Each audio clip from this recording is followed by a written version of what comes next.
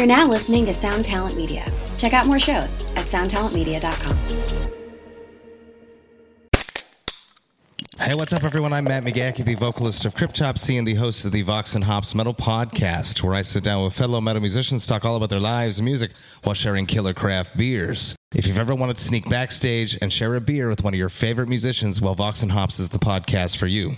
This week on the podcast, I dropped an amazing episode with Sarp Keski of Bipolar Architecture. There's this episode and over 450 other ones to help you enjoy life, metal, and craft beer. So what are you waiting for? It's time to become a Vox and Hops head. Cheers! Happy New Year! To celebrate, today's episode of Fly on the Call Candid Conversations on Music is highlighting favorite albums of 2019, featuring 4 awesome guests who will be introducing themselves shortly. Before we get into the show, I just wanted to thank everyone who has supported Fly on the Call this year. I had literally no expectations for the show, and I love how well it has been received so far. I've got big things in the works for 2020, including a conversation with someone I've been dreaming of interviewing since before I even started writing about music. So please stick around and bring all your friends in on it. Thank you to each and every guest for speaking so openly to me and giving the podcast your time. Endless appreciation to The Alternative, who have their own top album list, which goes 75 deep. Thank you to Kaylin West of Tiny Stills for the theme song, and Michaela Jane Palermo for the artwork. And thank you for listening. You're so appreciated. Here's to a better year ahead.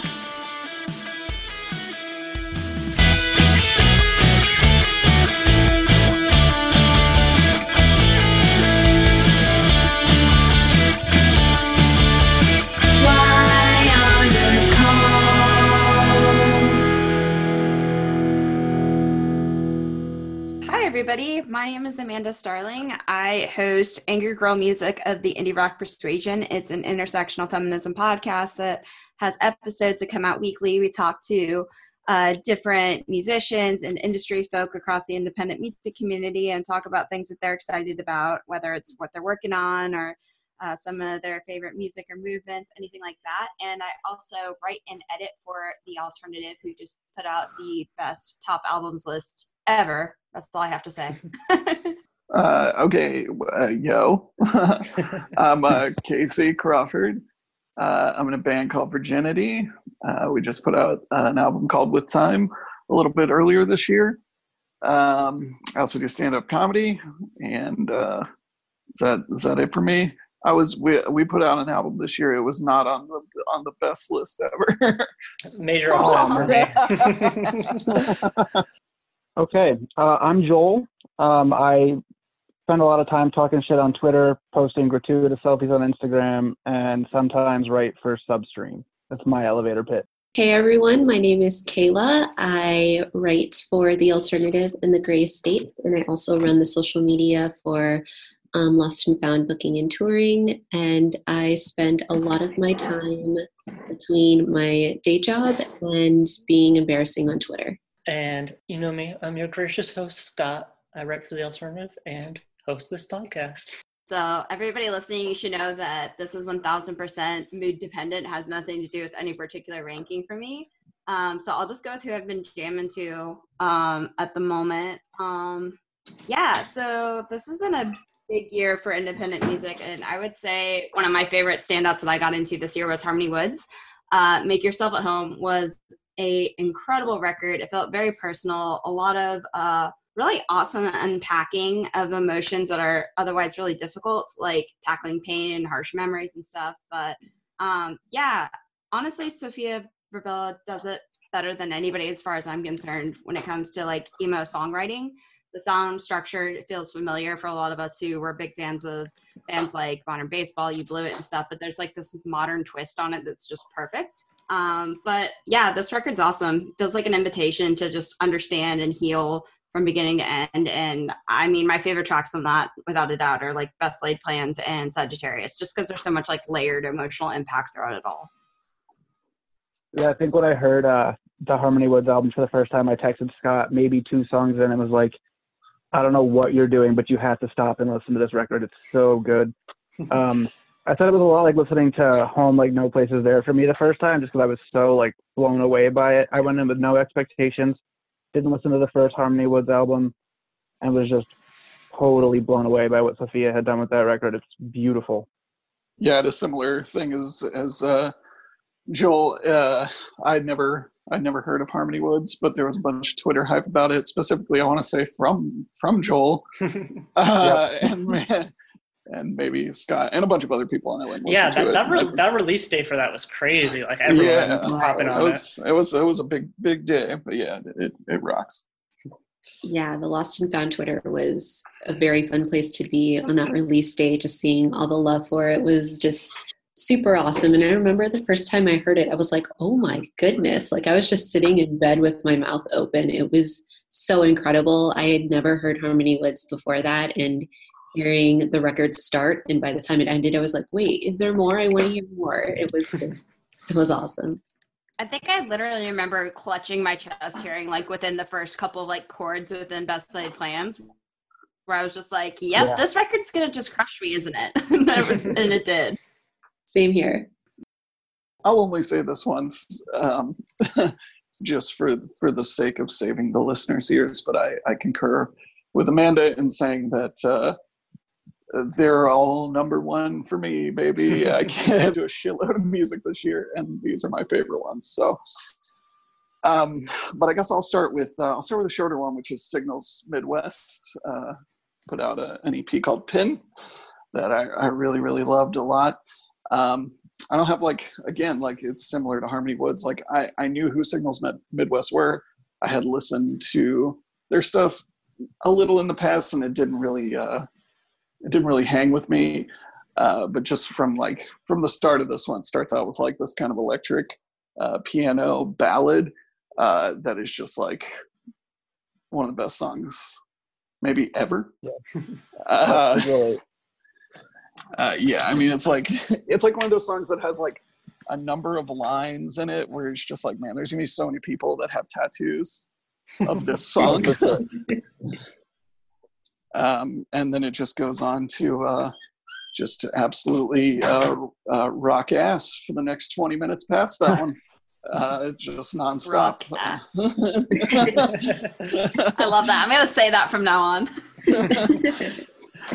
Yeah, I know that was great. One that was on the alternative list, and I put on like the playlist that they put together, and I really like the 2 songs that are on there, so I'm definitely going to check the rest of that one out. Yeah, Signals Midwest, the EP is great. Similar to Casey, I think I've only listened to one Signals Midwest album before that, and it was pretty much exclusively because I had promised to review it when I ran 36 Vultures. And this EP, I mean, I like this EP a lot more than anything I've heard before, but specifically the song "Your New Old Apartment" with Deanna from Sincere Engineer. Incredible. Just this is leagues above what I expect from this band. So I guess it's my turn then, right? Yeah. Okay, so unlike the last 2, these are 100% ranked in order. As of, like, this is literally my number 10 for the year. God damn, you're so brave. I've got 93 Punks, their self-titled album. It's the very loosely used or loosely punk rock album from rapper Vic Mensa. I just really liked his approach to it. It's very but all the songs still have huge pop hooks. It's like similar vein to what Post Malone is doing, but if he wasn't just talking about the same thing for albums at a time, all the time. And I just, every song feels like it punches you in the face a little bit. And it was a pleasant surprise for me this year, to say the least.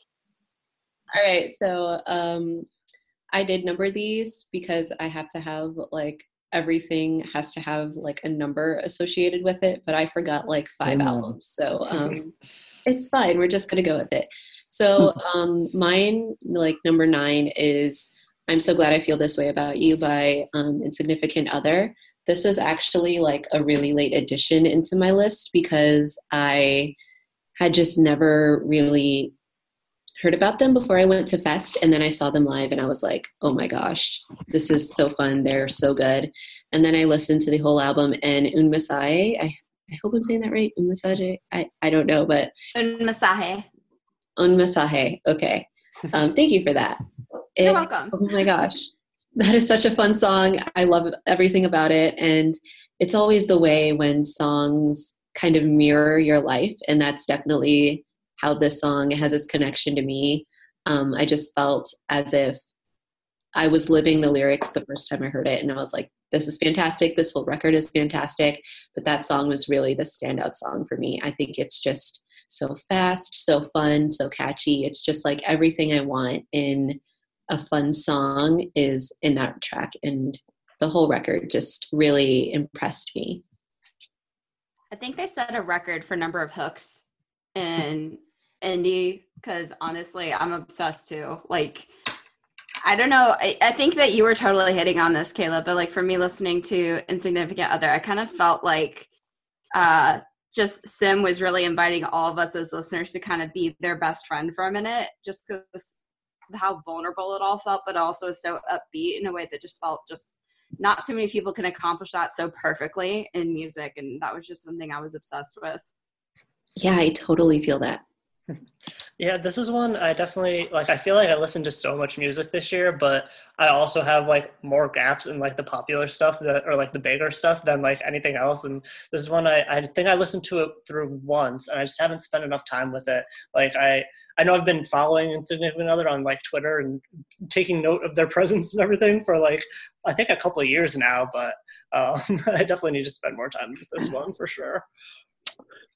Yeah, this one's on my list, too. I will say for me, this was a grower. When I initially listened to it, I have a lot of mutual friends with Sim, so I'm pretty sure that's how I heard about it, and I listened to it when it first came out, and I was like, that's pretty good. But then, and I assume this is the hooks. I kept coming back to it, even though it didn't grab me immediately. I guess it kind of did, just not in the way where I'm like, oh shit, this is incredible. But then I got to the point where I was like, oh shit, this is incredible. I mean, it's like a perfect like pop album. It rocks. Also, we played with Insignificant Other this past weekend, so I could see a bunch of these songs played live a couple days ago, and it rocked. Oh, nice. Oh yeah. You love that. And I guess that makes it my turn. So I will start off with Vanity by Lizzie No. This is kind of like, I guess in some ways an outlier for me. It's a country album with definitely, it has like rock elements to it as well. But I grew up on country and I don't really listen to it much anymore, but I feel like every year there's kind of like one, album that like makes its way through that like even people who aren't necessarily into country will kind of like be talking about, and it'll make me check it out. And this is one, it actually features Bartees Strange, who I've been a fan of for a while, on guitar. And it's honestly like production wise, like one of the best albums that I've heard all year. Like it sounds so like smooth and clear in your ears, and just like the storytelling and Lizzie's delivery. And, so it was one that I really enjoyed. And if you want to hear more about it, then she was on the podcast, as are many of the people who actually are on my list. What a beautifully shameless plug that was. Incredible. Love it. If it makes you feel any better, I think at least 90% of the people on my list have been on my podcast, so I'll go ahead and plug away too. Yes, I always love when we have crossover too. Right? It's so much fun. I feel like I'm doing like virtual high fives with you every time it happens. It's awesome. Oh, yeah. So I'm pretty sure that Kayla will actually share my hype with this one, because I'm going to talk about Future Teens next. Mm. I'm going to share in that hype too, but go for it. Yeah, absolutely. I feel like we all were like feeling this record, because I don't know about how everybody else here feels, but I feel like Future Teens, though, when they first kind of came out on the circuit, they did brand themselves as bummer pop, which is 1000% true. But I have the sincerest feeling that they are actually experts in the subject of heartache. Because Breakup Season is just so profound when it comes to like unpacking that. And I mean, I have always loved their music, but they've somehow gotten more raw and more impactful. I didn't think that you could dig deeper at like healing wounds and stuff and understanding how to like process breakup and pain and just sadness in general. But like Future Teens has found a way to go even harder and even deeper in that way. But at the same time, they're always so catchy and impactful. And I don't know, I love that I can dance to Frequent Crier, and I can also like get really fucking sad listening. Oh, can I curse? Yeah, of course. Okay, I just want to make sure. Well, not of course. I'm a sailor on my podcast. That's why I'm like, let me check. Thank you. But I can like, you know, just lose it to like past tense. And I just think that they are the exact prescription for whenever you need to like reflect on a broken heart. And if you also need to dance about it, it's okay because they'll dance with you. Also, Future Teens are literally the most pure humans ever. They are so nice. My dogs are best friends with them. I love that. I actually have like a short little synopsis about Breakup Season. I listened to that album for the first time as I was eating lunch next to the Charles River. And then I heard, and then I heard Amy said, I want to throw myself in the Charles. And I felt so like, I felt it tug on my heartstrings. I was like, oh my gosh, this is so deep. But also, yeah, like Amanda said, it just has a lot of fun hooks that I want to dance to, but sometimes I want to cry to, and that's okay. And I think it's a really good record for not knowing if you want to cry or dance, so you just do whatever you feel like doing when you put it on. And yeah, it's a really good record. I have to commend Future Teens for just elevating everything that they did on their first album with this one. Yeah, it's I would echo everything y'all said. This is like if I was forced to put these in order, this would be way the fuck up there. I've listened to it probably 500 times since it came out. Like it's an incredible. I love a breakup album. And for me, like this Relient K album, Forget Not Slow Down, is just like, to me, like the epitome of the best breakup album of all time until I heard this. So it held that record for over a decade. Wow. It's it's just so good. And like I love to me, like in music, like the most important thing, or the thing I latch onto first, is lyrics. And I love specificity, like and weird shit, and they're super specific about all their like locations and stuff. Yeah. I love a specific song. Yep. And also, I would give them credit, huge credit, for making one of the like biggest hooks of their song saying, I'm not okay. It's a bold move. It's a bold move because there's one very huge one. And you know what? Now that's not the first thing I think of when someone says I'm not okay. Yeah, I definitely mirror what everyone's saying, and I also want to throw in that they kick ass live. I saw them opening for the Wonder Years for the Halloween shows. I unfortunately missed the Carly Rae Jepsen cover set, but seeing some of these songs live was really what really made the album click for me. I was at that show. I think I saw them cover at least Call Me Maybe one time this year. I can't remember if it was at Fest or if it was they played it at Fest. Yeah, that was it. I was trying to remember because I saw them like 3 times this year. Thank God. That's a blessing in itself. But I loved that cover, so I can only imagine a cover set being just sick. It was incredible.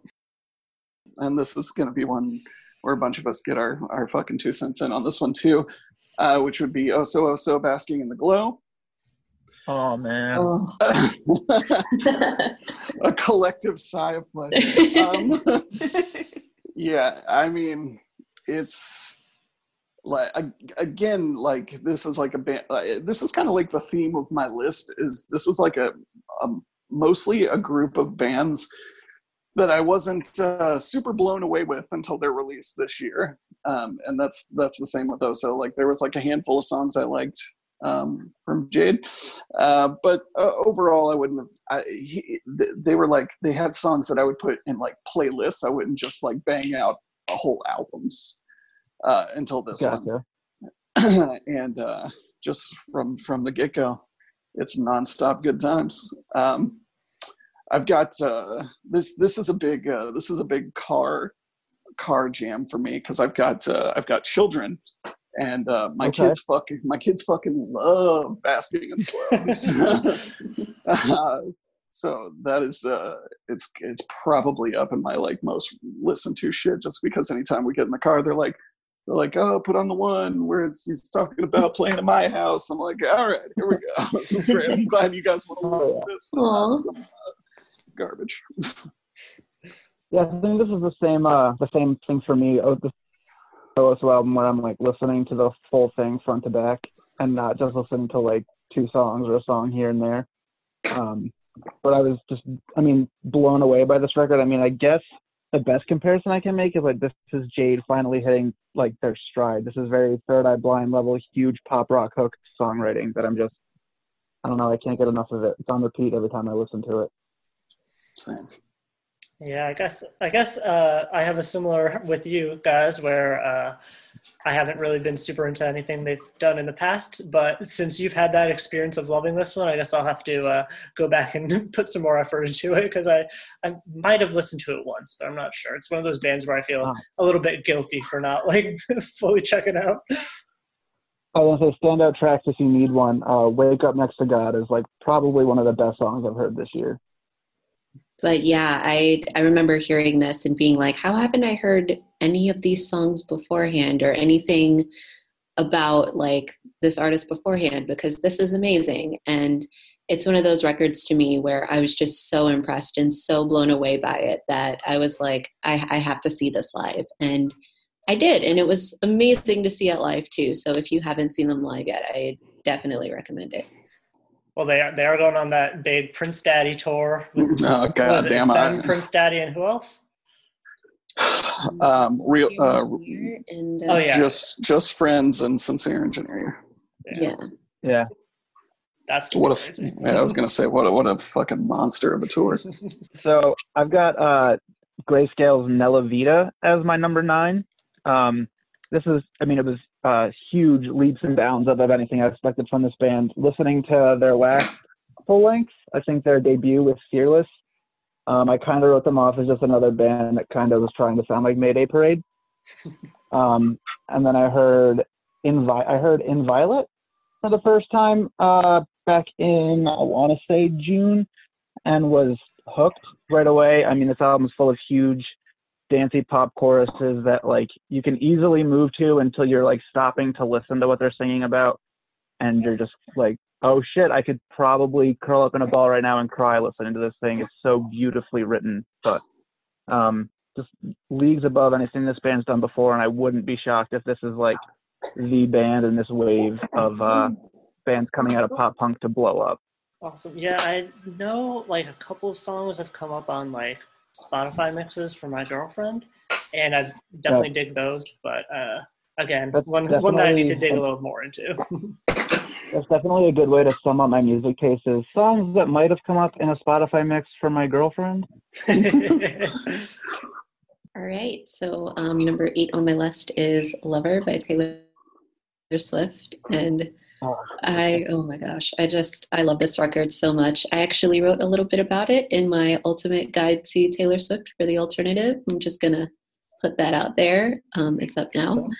But I think it's her masterpiece record. And there's so many songs that I can just tell are going to be instant classics, like Cruel Summer and Cornelia Street. I think they're just so catchy, but also very vulnerable, and Taylor's always been a very vulnerable artist, but this album she managed to balance vulnerability with dancing, music style, and songwriting, and it just all came together in a perfect package of maturity, which is a side of Taylor that I think needs to be explored. So I'm glad she did it with Lover, and I really recommend it. It's so good. Yeah, I'm happy she was able to take the fuck you vibes from Reputation and kind of just mix it in with what she was doing prior to that. I agree. I think this is probably her most diverse body of work, and it's good that nothing feels completely lost in the shuffle. Like, you can go from a song like Lover, then there's The Man, and you've got Paper Rings, and each of those have a different, very distinct mood, but they all feel pretty coherent in what she did with this album. I agree.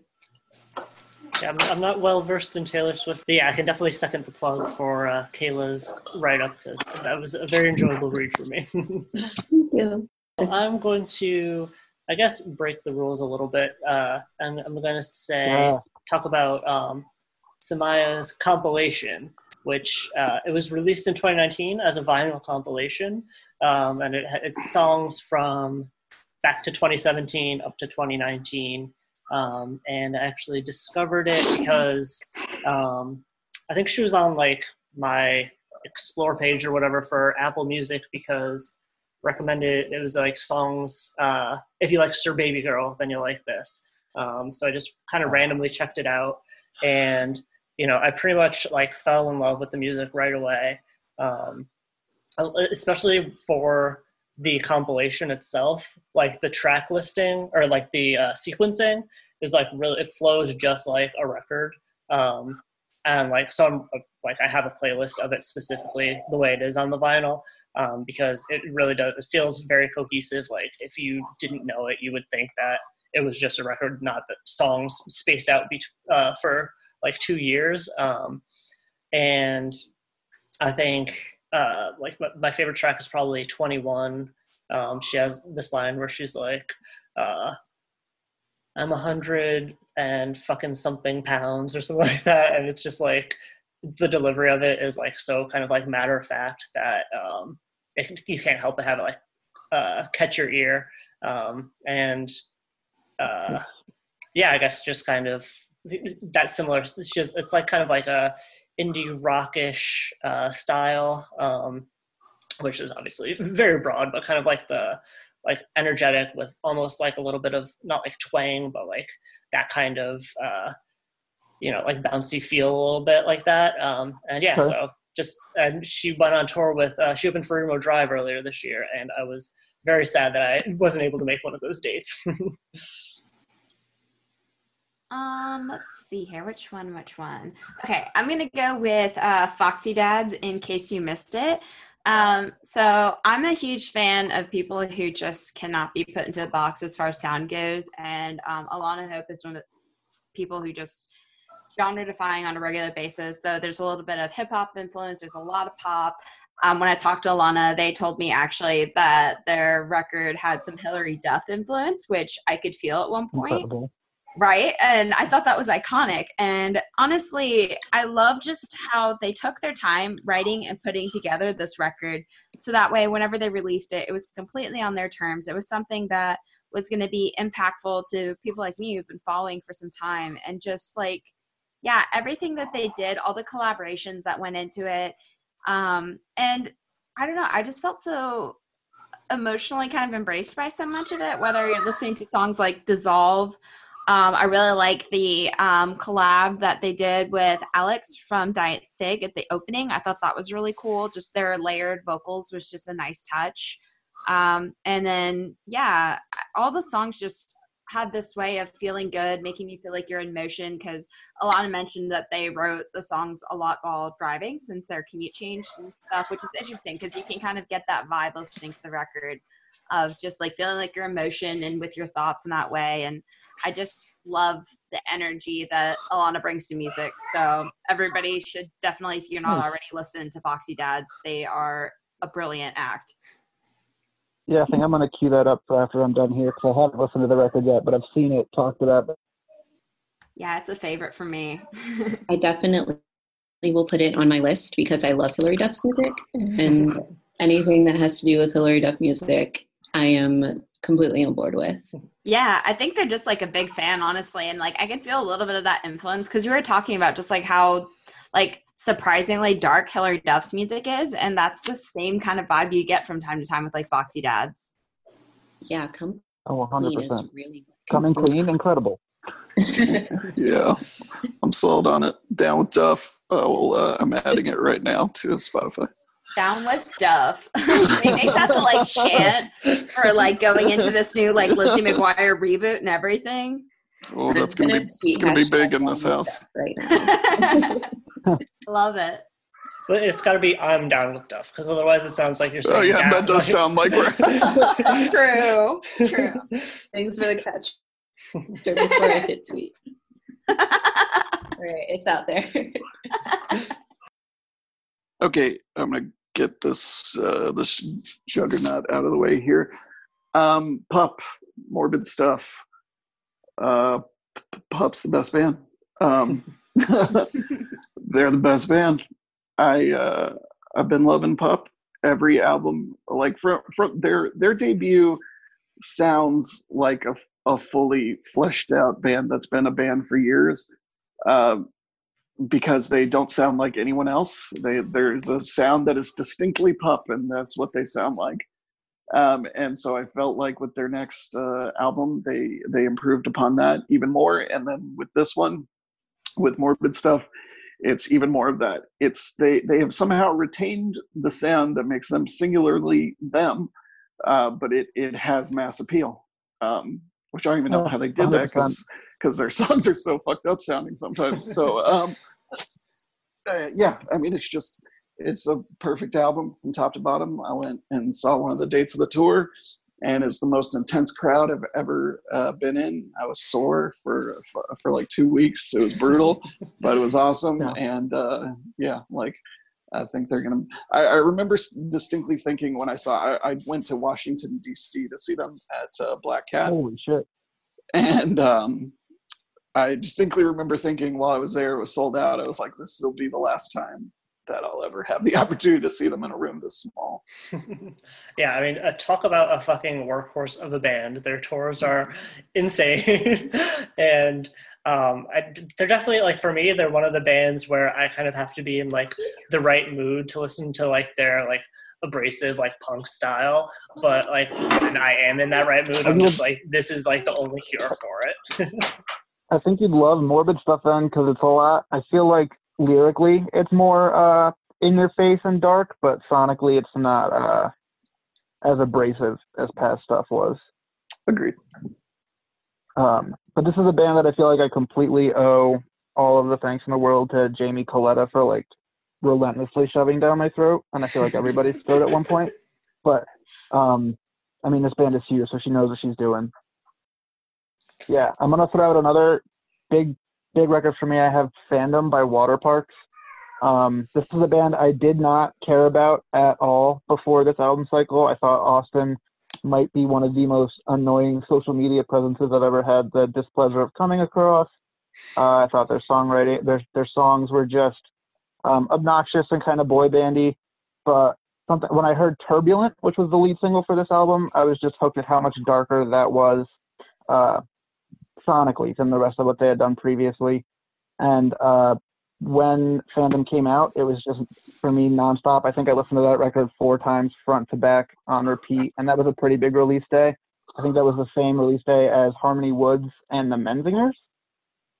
But this record, just the way that they approach songwriting, they like completely scrapped an entire album they had set because they weren't happy with how it sounded, deconstructed a lot of the songs that were made for that record to make Fandom, and it's just a beautifully, like, huge, big pop hooks, very dancey, but all of the songs are really, really dark, and they just talk about the chokehold of being in the public eye and how that affects your ability to authentically communicate with your audience without wondering how your audience is going to react to it all the time. I always love a good album teardown. All right, so next up on my list, which I'm sure will be on a lot of lists as well, is Never Not, Never Not, Never Not by Rosie Tucker. I first listened to this record when it first came out, and I was like, oh, okay, that's good. But then I was going through it a little bit, and I put this record back on, and I was like, this is the best album I've ever heard all year. So I think that the songwriting is so different, and the song building is so unique in the scene, and I really think that Rosie Tucker has implemented a place that is just so unique and so special. And I want to give a special shout out here to the song Lauren, because it is such a pretty song. I think it's gorgeous. Every time I listen to it, I just I feel like I am covered in shimmer and I'm just dancing along my way, even though the lyrics are kind of sad and reflective. I think they're also kind of fresh, and I really appreciate that. Yeah, I have to admit, I listened to it for the first time yesterday because it won the Alternatives #1. But I really enjoyed it. I totally agree with what you are saying about like it being kind of just like carving her own like spot within like the genre. And I'm definitely looking forward to like continuing to have it in my rotation and digging a little deeper into it. This is another one I'm going to be adding to my list of stuff to check out, just because I haven't actually given this a fair shake. Okay. Yeah, I'm going to have to also.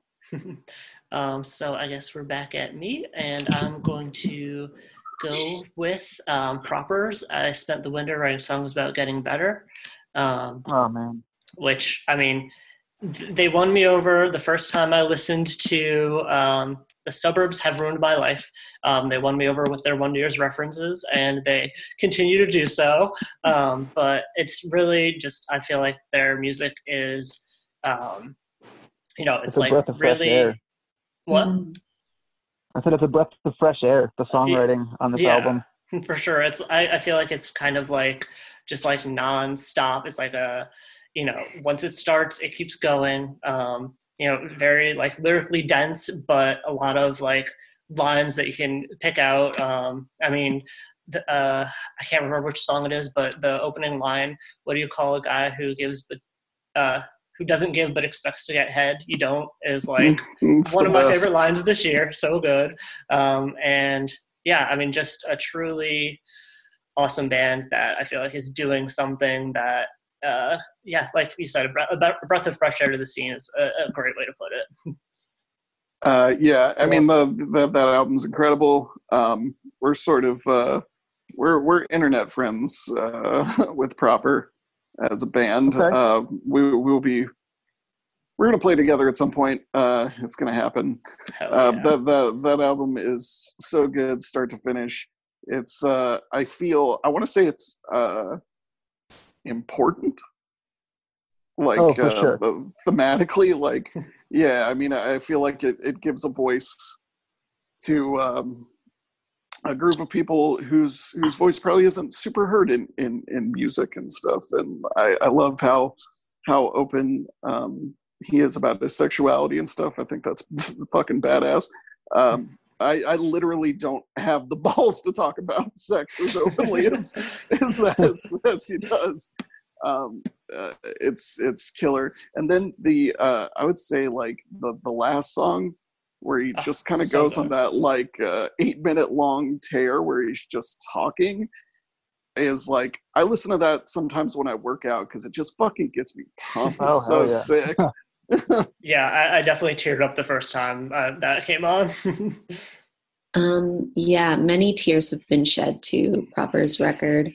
I feel like as a Black woman in the scene, I don't have a lot of representation when it comes to just songs in general. So having an album like Proper's is something that is so special. And even with their first record under their old name, I felt such a connection to their music, and it was a connection that I had not yet felt since I heard Stained Glass Ceilings by the Wonder Years, with that the guest feature that they had about just race in general.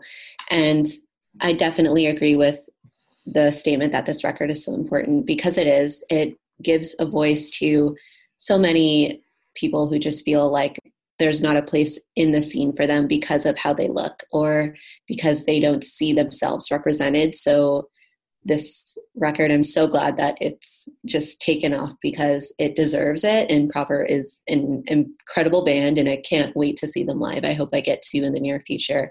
And this record is incredible. Absolutely. I just can't imagine like hearing Lime Green Jerry Curl and not thinking that this band is doing something just so incredible with the space they've carved for themselves in the scene. And I just can't wait to see how much bigger they continue to get. Okay. So I have to preemptively say this, that the people who wrote this record are two of my favorite people in the whole wide world, but there's no bias here when it comes to talking about their music, and I'm talking about Slingshot Dakota. They put out Heavy Banding, which, you know, if you had to do the gun to your head, pick your favorite album of the year, I'd have to say it's this one. Because honestly, I have never felt more seen in music than listening to this record, because it's all about self-improvement, self-realization, finding your voice, and really just helping uplift other people. There's so many great themes throughout this record, and I feel like Slingshot Dakota has fully embraced their voice, their presence, who they want to be as a band.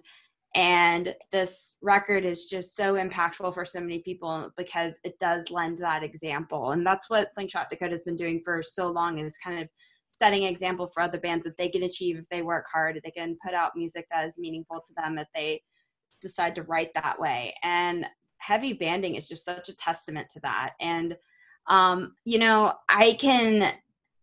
I feel so seen whenever I hear songs like Weird Like Me, because growing up as the weird kid, I still am the weird kid, let's be honest.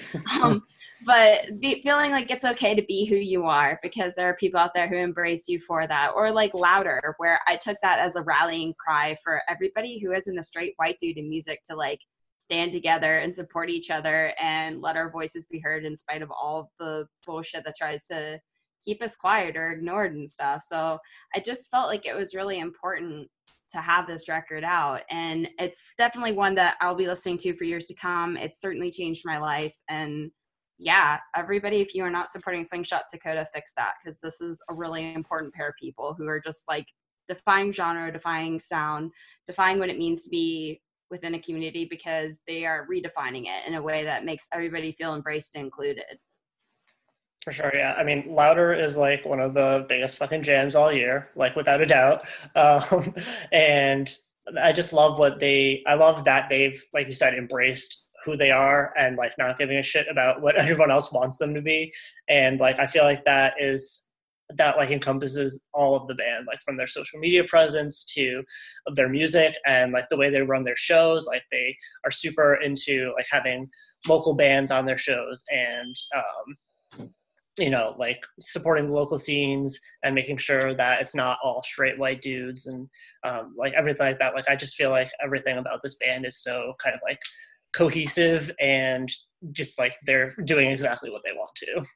Yeah, that's what I love about them. And I feel like they've set the example for so long that a lot of bands, frankly, are just now starting to kind of adopt. We've been doing this for over a decade of like, you know, this is what we should be doing as a community. And it's kind of cool to see that reflected back and so many other bands who are taking on that more like impactful DIY mentality and stuff. So yeah, I always feel like I want to celebrate Slingshot Dakota in general because they're just awesome people making awesome music. But yeah, this is a really impactful record, no question.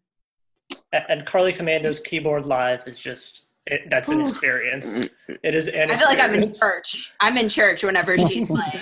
That is literally my religion at that point, honestly. Like, just because nobody makes me feel that way with keys other than like Carly, no question. Yeah, Heavy Banding's the fucking most punk record that came out the entire year. Yes. I saw them 3 times this past year. Every time was better than the last, and there's something to the church analogy. It's just as somebody who grew up in like a very pretty Southern Baptist home, something about that fucking organ really does resonate with a deep down part to me that I can't I quit God, I can't quit organ. Just evokes that emotion back for a moment. I love it.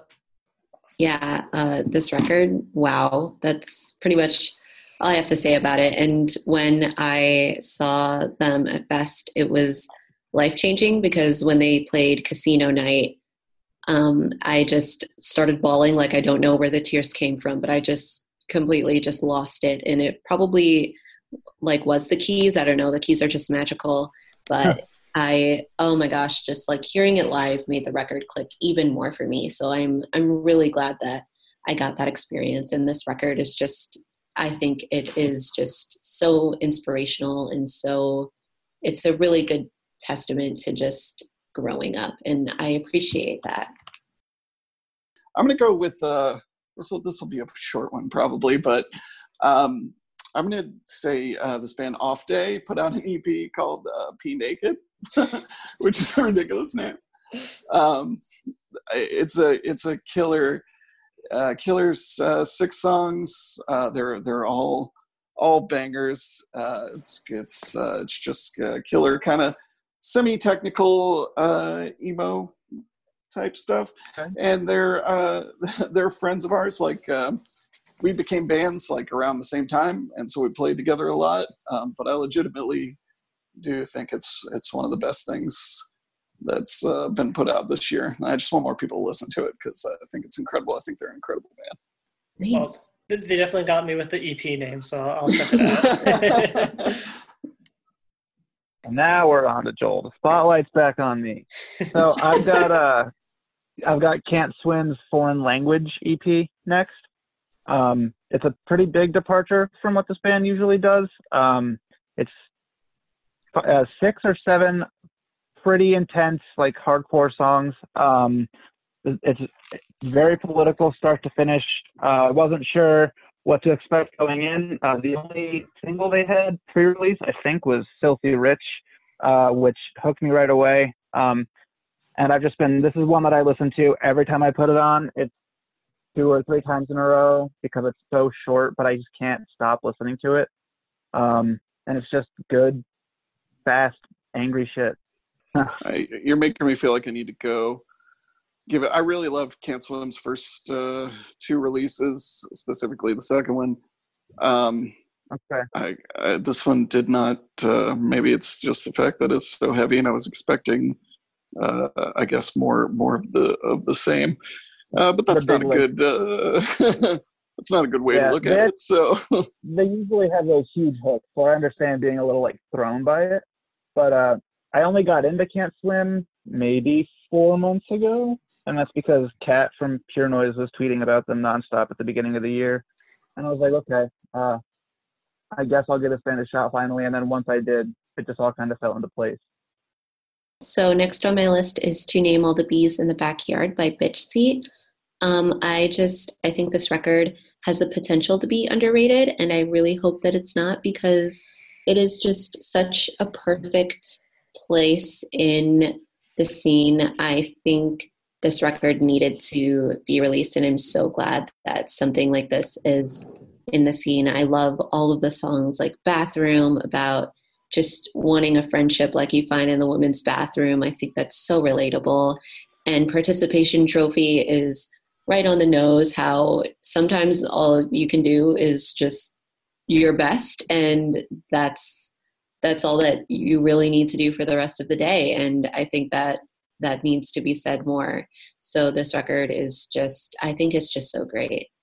Yeah, it's definitely, I listened to it a couple times, and I feel like I remember getting very cool 90s vibes from it, and just like being impressed by like just the sheer like different amount of different sounds that are in it. Yeah, that's a good way to put it. It does have a very distinct 90s sound, and I also think the vocals are just very interesting. It's something I don't hear a lot, and I think Taylor and Chris do a great job producing vocals on this record. I'm going to hit on the second Aaron West full-length, Routine Maintenance. As we mentioned, I'm a Wonder Years nerd, and this is Dan from the Wonder Years side project, so that already checks the boxes for me. But, you know, it's a very concept album, you know, all about this specific character, Aaron West, and Dan's like kind of mapped out, you know, his entire life.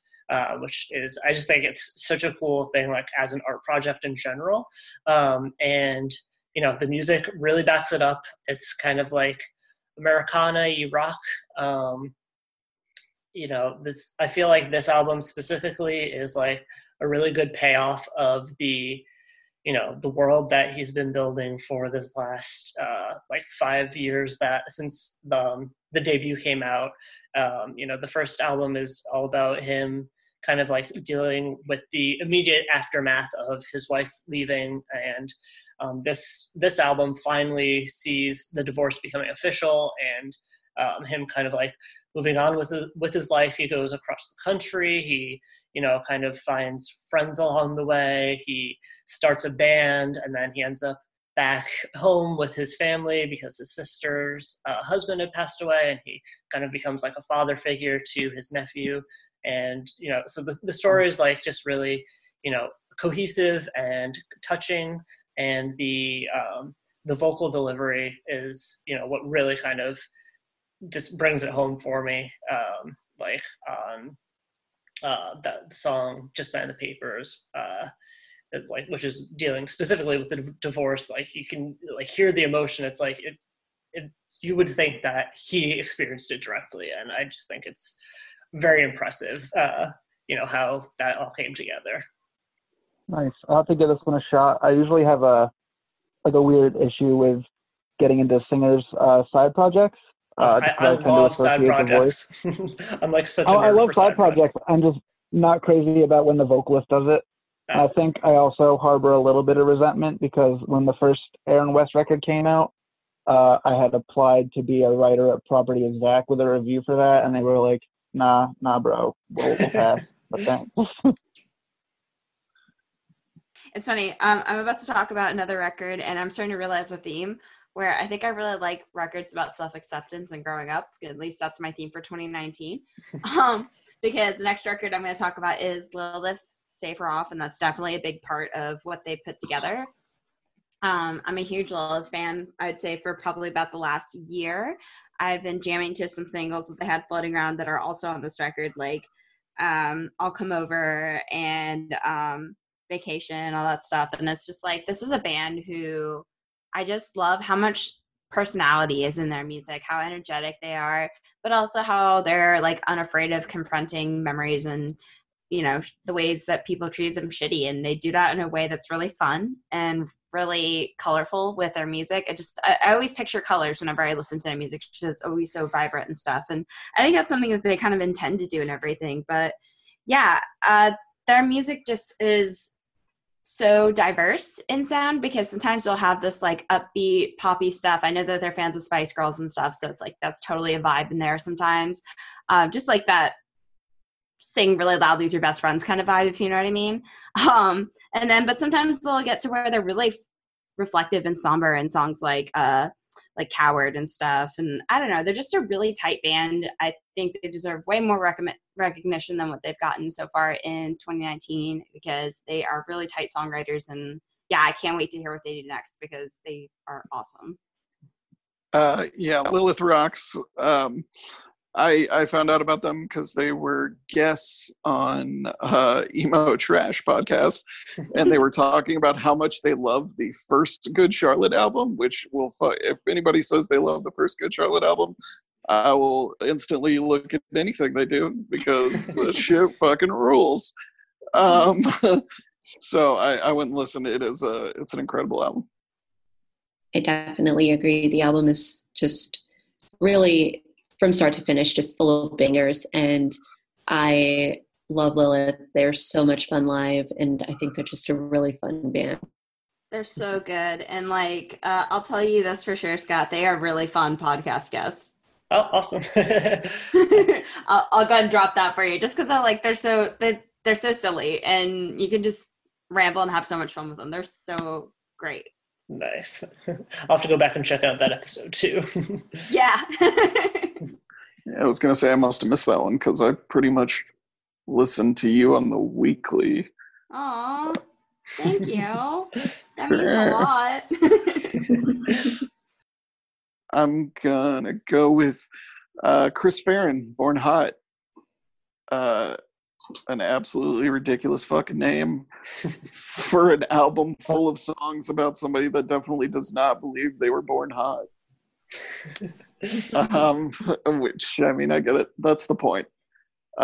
He has a very self-aggrandizing persona online, but all of Born Hot is just about basically feeling like you're not good enough all of the time. and I love it. This is a kid bangers. My kids fucking love this album. So I've listened to it a lot. This is very exciting. My oldest kid, he's 13. He's a boy. He fucking really took a shine to this album, like so much. And I haven't told him this yet, but we're opening for Chris Farron in February, and I'm gonna bring him, and it's gonna be fucking awesome. I'm gonna blow his mind. So excited. But yeah, it's great. It's it's all danceable. There's a great sense of humor to it, I guess. Like all the songs are funny. Lots of them are it almost works like a comedy album at certain points. And it's great. And Chris is a real nice guy. Yeah, he's another one of the people that I feel guilty for not, checking out more. But I do love his online persona, and I love the Christmas album, so I should definitely give his other stuff a shot. All right. So my next one, I have Telethon's Hard Pop next. This is another one of those bands. They have 3 or 4 albums before this one, but this is the first record that really made my radar. I can't get enough of this record. It's huge and weird, and it's like a Fountains of Wayne album. If Fountains of Wayne was covering Bruce Springsteen, like the songwriting is just so big and cinematic, and like you get sucked into everything they're talking about. But it's so quirky and so uniquely their own sound. Especially like right off the bat, that riff in Loser / That Old Private Hell, just immediately, like, it just kind of grabs you and throws you through the rest of the album. It's incredible start to finish. I don't know. I can't get enough of this album. Yeah. Telethon, I've been a fan of since their 90-minute, 30-song rock opera, The Grand Spontanean. And you're a better person than I am. I mean, that was respected the tenacity of doing that, and so that was like the in.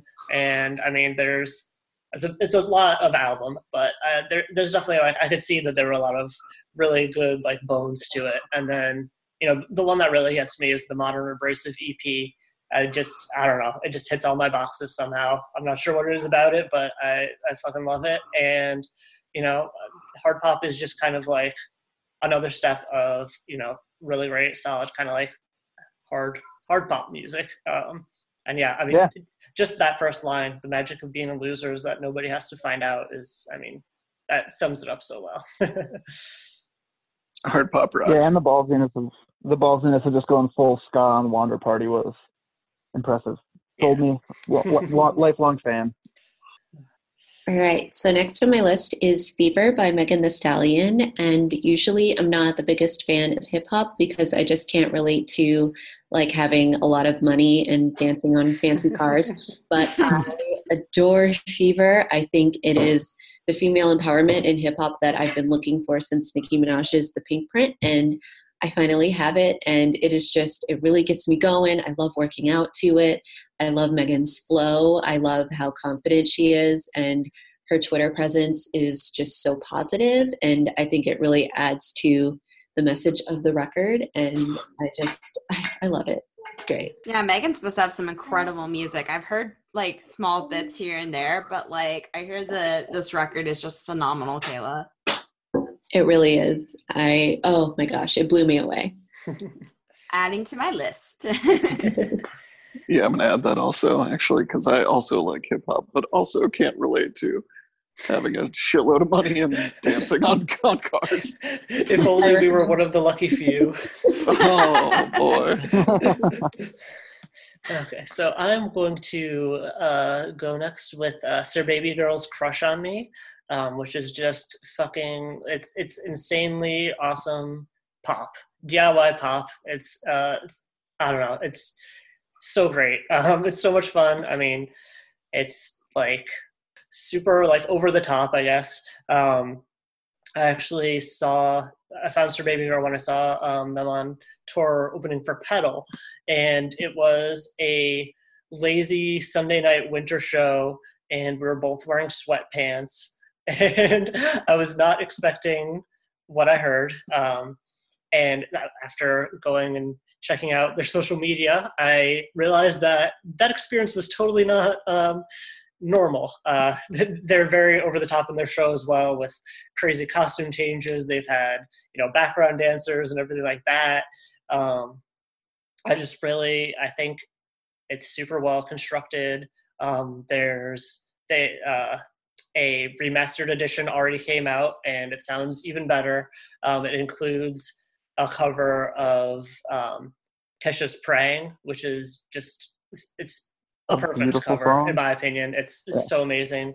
And that song and Pink Light are probably two of my favorites. I feel like that's where Kelsey's musical singing chops really shine through. And then there's songs like Heels and Flirting with Her, where it's just kind of like, screaming at the top of your lungs pop. And it's just, it hits all the boxes for me. I feel like I've been saying that a lot, but it's one that I've continuously gone back to, and it's kind of just like a feel-good record that'll get you dancing no matter what.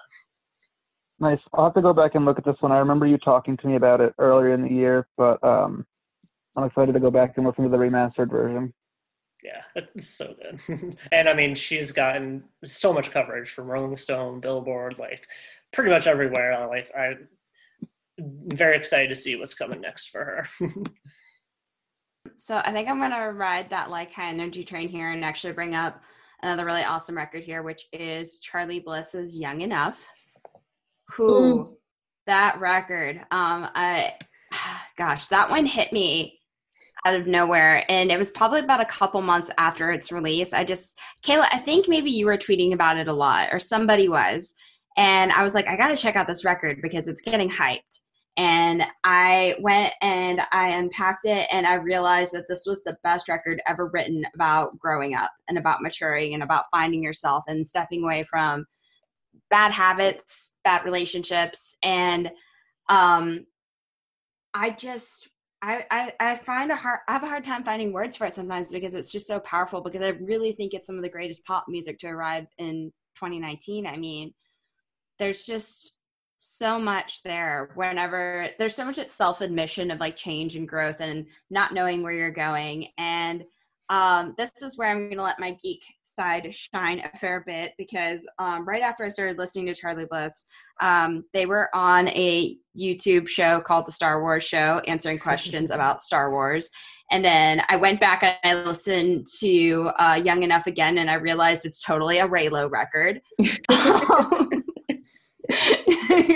It's basically, I could relate all the songs to either Rey or Kylo Ren, and I'm like, oh my God, I know they didn't mean to do this, but it weirdly made me connect to other areas of pop culture in ways that I hadn't before. I just went deeper in on a lot of stuff that I really enjoy, and I think it's really rare when I listen to a record and it actually makes me go enjoy other pieces of pop culture more.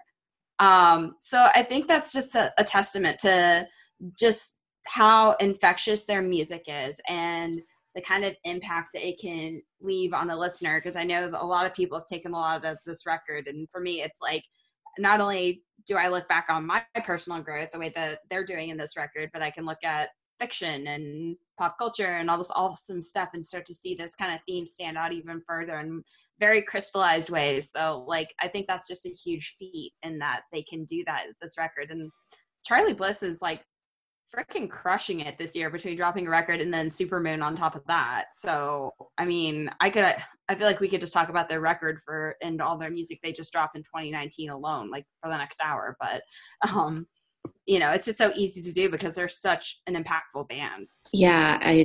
Young Enough is my album of the year. I felt such a connection to this album, and I have been tweeting about it nonstop, and I probably still will. The connection I have with this album is just unspeakable, and the perfect blend of pop and production just surpassed everything that I thought they were going to do with this record. And I definitely want to interview Charly Bliss when I grow up, because I think that they can only go up from here.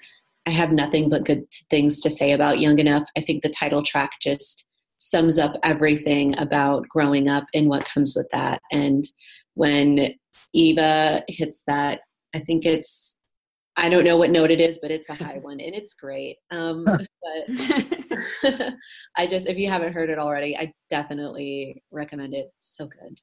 I get chills just thinking about this record. I don't know about you. Same here. It's so Another good. one that I just downloaded.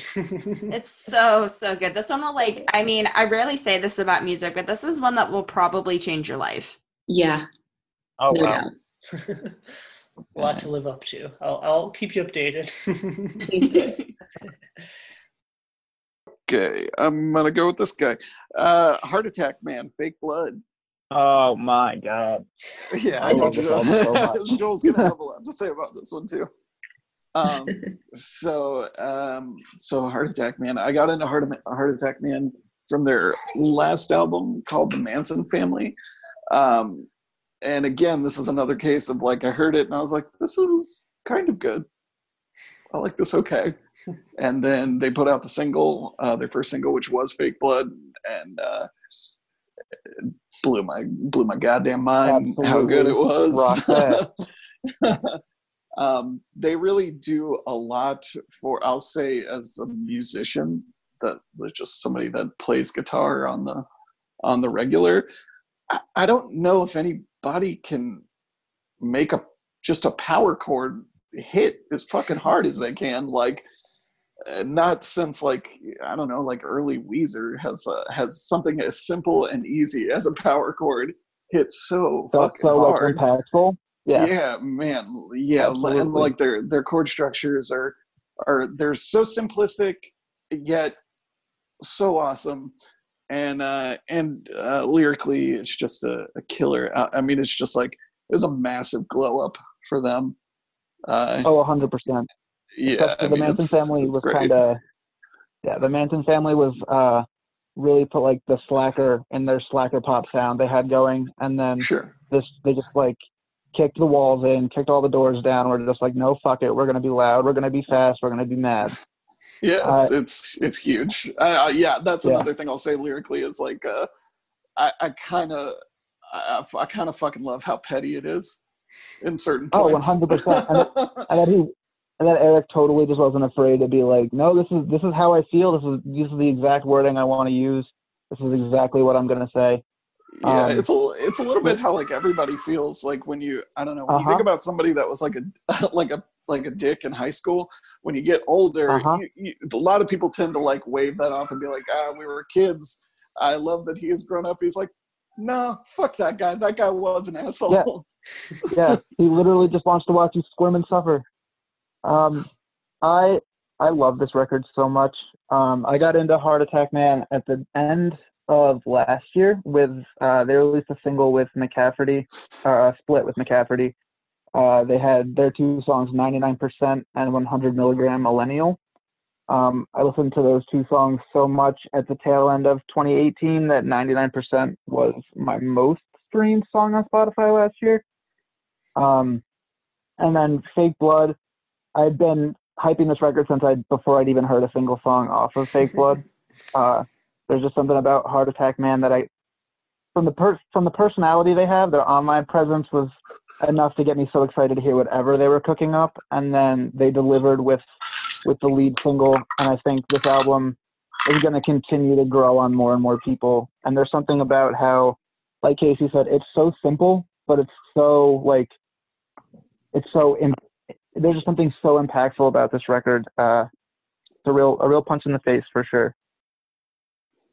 So my next one is Bring Me the Horizon's Amo. A huge departure for a band that I really pretended to like in middle school. I don't think I could name you a single song off of their first few records, but it was a band that I pretended to like so much that I think I convinced myself that I liked them. And then I'm a huge sucker for big pop songs, and this record is full of huge pop songs. It's cool to see a band who's like, yeah, I know that you definitely expect us to just scream and nothing but riffs, but here's what we're feeling right now, and it's Ollie singing over a synth, or maybe a breakdown that's just a guest spot where some guy's beatboxing for 45 seconds. I definitely had no idea that they went in that direction. Yeah. They're doing what they want to do. And it's just cool to see a band willing to change so dramatically and not be apologetic about it.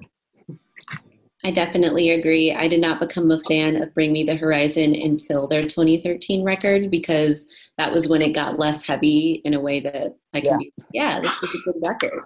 So definitely recommend Follow You from That's the Spirit if no one's heard it. But yeah, Amo is fantastic, and it's so big and bombastic and just fully embraced with pop, and I really respect that, and I think it's a really good record. Yeah, I love when a band's not afraid to call out their audience either. So there's a song on this album called Heavy Metal, where the chorus is just literally calling out anybody that's talked shit about the way that their sound has changed. And I think that's probably more punk rock than anything this band's done in a long time. So my next one is When We All Fall Asleep, Where Do We Go by Billie Eilish. At first, I was so elitist about Billie. I was like, I'm a grown woman. I do not need to hear about this mumbling 17-year-old the kids. And then I heard it and I was like, you know what? I was being a jackass. This record is so interesting and so phenomenal. And I think pop music needs a breath of fresh air like Billie. And I'm so glad that this record exists, because it's fun, it's carefree. And it's just like, if you just want to vibe out to Billie Eilish, then there it is for you. And I listened to Ocean Eyes recently, changed my life, so I'm fully on board with the Billie train. Yeah, I think I found her last year when I was doing the MWE on Twitter, which is like music writers listening to one new album a day and making a tweet about it. So I'd listened to Don't Smile at Me, the first EP, and I really enjoyed that one a lot, and just kind of would revisit it every now and then. So I was definitely like excited when the full length was coming out, and it definitely I think I like the EP a little more, but it's a very like a jump in sound for sure, and like some of the bass on the album is like so good, and I mean it is a really great pop record for sure. Yeah, I think Billie's pretty easy to write off if you're not actually going in with an open mind, just because of how big she got and how quickly her career's kind of taken off. It's very easy to just be like, no, that's not for me. I'm good. I'm gonna pass on that. But I love the songwriting on this album. I think that she and Phineas are a great brother-sister team. I think everything they do is great. She's definitely a breath of fresh air for mainstream pop music, and I'm excited to see what she does next. Okay, and I'm going to follow that up with some twangy emo in the vein of Downhalls Before You Fall Asleep. I have been a fan of this band since I think Gordon had emailed me back when I was still at 36 Vultures. I believe the subject was Pipe Dream premiere request from a band you've never heard of or something like that. And wow. That definitely got me. And since then I've premiered something from all of their releases. And Before You Fall Asleep was one of my most anticipated albums of the year, just because the 3 previous EPs were showed such growth between them. I knew this was going to be just like one that like knocked it out of the water, and it certainly exceeded my expectations. It's some of the most personal writing that Gordon has done, really kind of digging into like a really hard time in his life that luckily has passed, but he had the joke of tweeting out like the day before it came out, like, I know all you're going to hear this tomorrow and are going to ask me if I'm okay. Just know like it's past that. It's, one of my favorite albums of the year. It's such a unique sound. Like I said, it's like a twangy emo, like no one has a voice like Gordon, and the instrumentals certainly like back it up. And there's lots of great hooks, great lines. Fast Food Frantically Outside of Therapy, 10 minutes late, really 10 years late now, is one of the best lines of the year, and or 6 years, not 10 years, but nice. Yeah, just love this album. I'm so glad to see that it's been kind of blowing up a bit. Yeah. Downhall Rocks. They're great. That album is extremely good. That almost made my list, but I didn't put it on there just because I know I was going to get to talk about it because I knew you were going to put it on there. So yeah, it's extremely good. And on top of that, they put out Tornado Season within the same year, which is a little EP that is also, that might be my favorite song by them. Yeah, and I mean they're hard at work on LP too, it looks like, so I'm definitely stoked for that. I think the next one I would like to talk about is going to end up being Queen of Jeans, If You're Not Afraid, I'm Not Afraid. So this is a band I've always been fascinated with, but I think they really just outright captured me this year, honestly, with this record, because nobody's making music that sounds like Queen of Jeans. I can say that outright because it's kind of got a little bit of that like indie rock meets 60s, 70s like girl group kind of sound. But I feel like, yeah, it's gorgeous. And I mean, there are many people who have attempted to perfect this sound, especially in like modern indie rock, but nobody does it like Queen of Jeans. And this record is so great because I feel like it's such an encapsulation of both struggle and self-liberation in many ways, but it's in a very upbeat, artistic way. I feel like the way that Queen of Jeans handles things like situations that are both personal and political, it feels so conversational, like you're sitting there talking to your friend about these issues and stuff from somebody's direct perspective. And I feel that especially with Tell Me. I just feel like I'm always getting so much closer with their music, and it's so personal and rich. And I mean, the fact that Mary was able to put out this really personal record and really continue to put so much work into it in spite of like the loss that she's had in her life.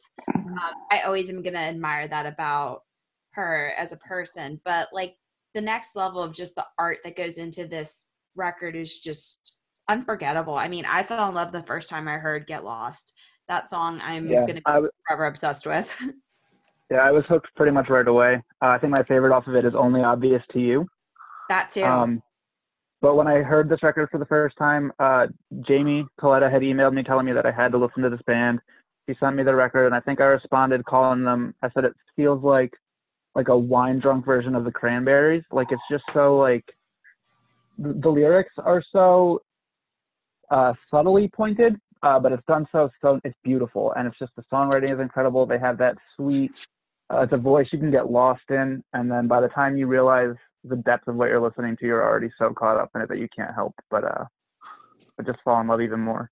Right, because then like the next lyric, whatever's coming next, I feel like it almost like subtly creeps up on you. Next thing you know, you're like completely invested in whatever song, riff, whatever moment that you're in, and you feel like you're in the moment with so much of this record. Yeah, they really do a great job of creating an atmosphere for you to just fully get lost in. Right. I am hopeful that they'll make their way down here to Florida soon, so that way I can see them again. Just because they're such a tight band, and I just love their personalities, and I love everything that they put into their music. And yeah, I feel like If You're Not Afraid, I'm Not Afraid is just perfect record. I think that it really just cemented my love for this band, and I can't wait for more music from them, truly. I'm running out of stuff here. This is my second to last one. Free Throw, What's Past is Prologue. Again, following my trend of a band that I wasn't super into but thought was pretty okay. I really love this record. It's so I just think they kind of finally found what the sound they've been looking for. Like if you listen to the first two Free Throw albums, they're kind of all over the place, and they're very disjointed, and they're playing with a lot of different kinds of sounds. In terms of maybe picking a spot within a genre, and then also just tonally, again, like a thing I hear just from playing guitar and stuff is like, you know, their first album has no distortion on it. It's all the guitars are clean and stuff, but I think they finally found what they were looking for, and in doing so, I would say that lyrically, like it's better than it's ever been, and it's really Yeah, definitely. yeah, Better they've been. yeah, like the journey is kind of an album from the singer's perspective about learning to love yourself, which is you know, who doesn't need to hear more shit about, you know, trying to love yourself? I do. So yeah, and outside of that, it's just like, it's so heavy, and the guitars are so intricate, and good. Like there are bands with 3 guitar players where I'm like, yeah, you probably didn't need that third one. They need that third one. They earned their third guitar player in my mind. Nice. Okay, so we already talked about my number 3 or my number 4. So I'm going to just bring up one of my honorable mentions real quick. Came out, I think, last week, maybe the week before, but Northbound put out an album called Soul Kiss. Yeah. Yeah, this band, I think I heard Northbound for the first time. It was maybe 2012, 2013. He put out a split with Ryan Scott Graham from State Champs under the name Speak Low If You Speak Love. It was just kind of sloppy acoustic songs. I kind of lost touch of this band a little bit after they released their debut album, Death of a Slug. Wasn't huge into what he was doing on that one. And Soul Kiss is, start to finish, some of the catchiest songs that I've heard all year. I can't stop listening to this record. Very long. The first 3 songs, Very Long List, Bad Blood, and Alone. Just 3 of the biggest songs that I've heard all year. The hooks are enough to, you know the chorus the first time you hear it, you're singing along the second time it comes around. This record's incredible, and I think this is really going to push Northbound into a whole other ball field. So I'm actually going to do these next 2 together because I kind of have the same things to say about them. And these will be my last ones because we already talked about Charlie Bliss. But my number 3 is 4 of Arrows by Great Grandpa. And my number 2 is Norman fucking Rockwell by Lana Del Rey. And I think both of these records are really defining for the artists themselves. I think they're big departures from previous works, but in the best way. With 4 of Arrows, we really saw just a step in a completely different direction from Great Grandpa. And when I interviewed them, it really stemmed from wanting to make music that they wanted to make, aside from music that people wanted to hear. And I definitely think Lana has done that as well, with just saying, fuck it, I'm going to make whatever I want to make. And it's something that is completely individualistic and gorgeous and has great melodies and great vocals, and the lyrics are just magic. I think Bloom is actually, it may be my song of the year because it reminds me Incredible. Of Rush by Ali and AJ, and everything about Ali and AJ, like, fantastic. Yeah. So yeah, I love those 2 records. I think they are great expletives for 2019, and I think they're fantastic. Yeah, I was blown away by 4 of Arrows the first time I heard it. Great Grandpa was a band I tried to listen to Plastic Cough. I couldn't get into it. I was skeptical about going into 4 of Arrows just because I didn't listen to the singles, because again, I was going in thinking I didn't like the last album. I'm probably not going to like this one. Saw enough talk about it on Twitter that I was like, I'll listen to Mono No Aware. Like, I'll listen to a single, see if I like it. If I like it, I'll listen to the whole thing. And I was just like, I was hooked instantly. And then when I did start the album, Dark Green Water was such a beautiful way to start this album. Mm-hmm. I absolutely loved that track. And then, like you said, Bloom might be my song of the year. It's one of the most beautiful things I've heard in 2019. And that album is absolutely incredible. I love what they're doing. I'm going to hop on to Glass Beach, the first Glass Beach album, which is a very late addition to my list, but I think I mentioned this a little bit earlier, but I tweeted about just like what are albums that you think not enough people are like buzzing about this year, and someone had replied with this album, and I was retweeting all the albums that people were sending over, and this one the album artwork really caught my eye. It's like this red sun on a black sky in front of like a kind of super teal, like washed outy beach. And as soon as I put it on, I was fucking hooked. It's a super diverse record. They kind of call themselves post-emo. I think there's so much on it that you kind of, whatever you're into is what you're going to pull out of them. There's definitely lots of like electronic-y, like vaporwave-y stuff, some pop, some rock, some punk. I know they mentioned when I talked to them that like Jeff Rosenstock was a big influence on them. And it's just like a super eclectic record, an hour long, and literally the first time that I listened to it, I put it on repeat, listened to it for a second hour. And they just signed to Run for Cover Records, and I'm really stoked to see what comes next from them. I can't resist talking about this one. I was going to try to save it for the end, but I think I'm ready to talk about it now, and that's going to be Lizzo, 'Cause I Love You. So I think one of the things that ultimately drew me to this particular record was I think I had this realization at one point that Lizzo is the person I've always wanted to be, like my aspiration.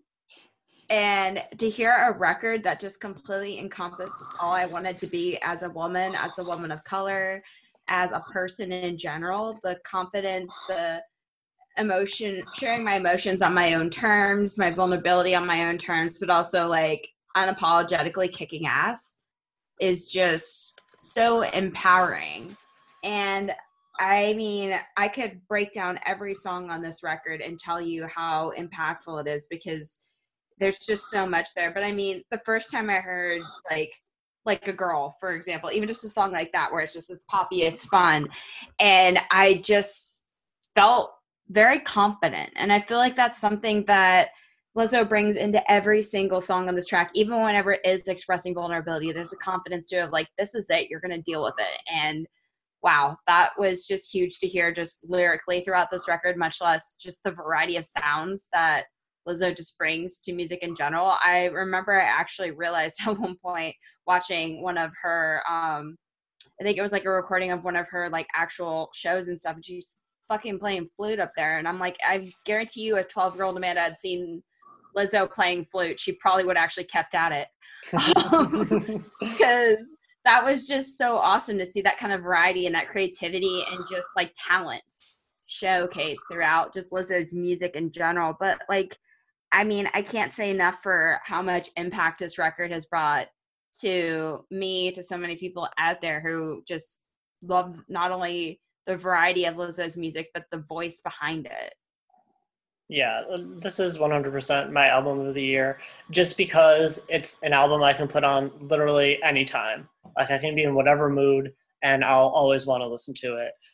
From like, the first time that I heard the intro to 'Cause I Love You, like those crazy intense horns, I was hooked.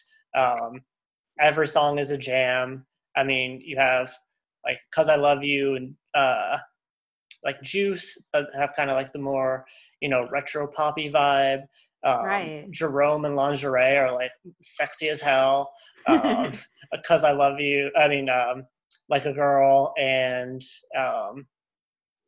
I can't even think of what other song I'm trying to think of, but like super like empowering and just like, I don't know. It's everything. Like it's just my favorite album of the year for sure.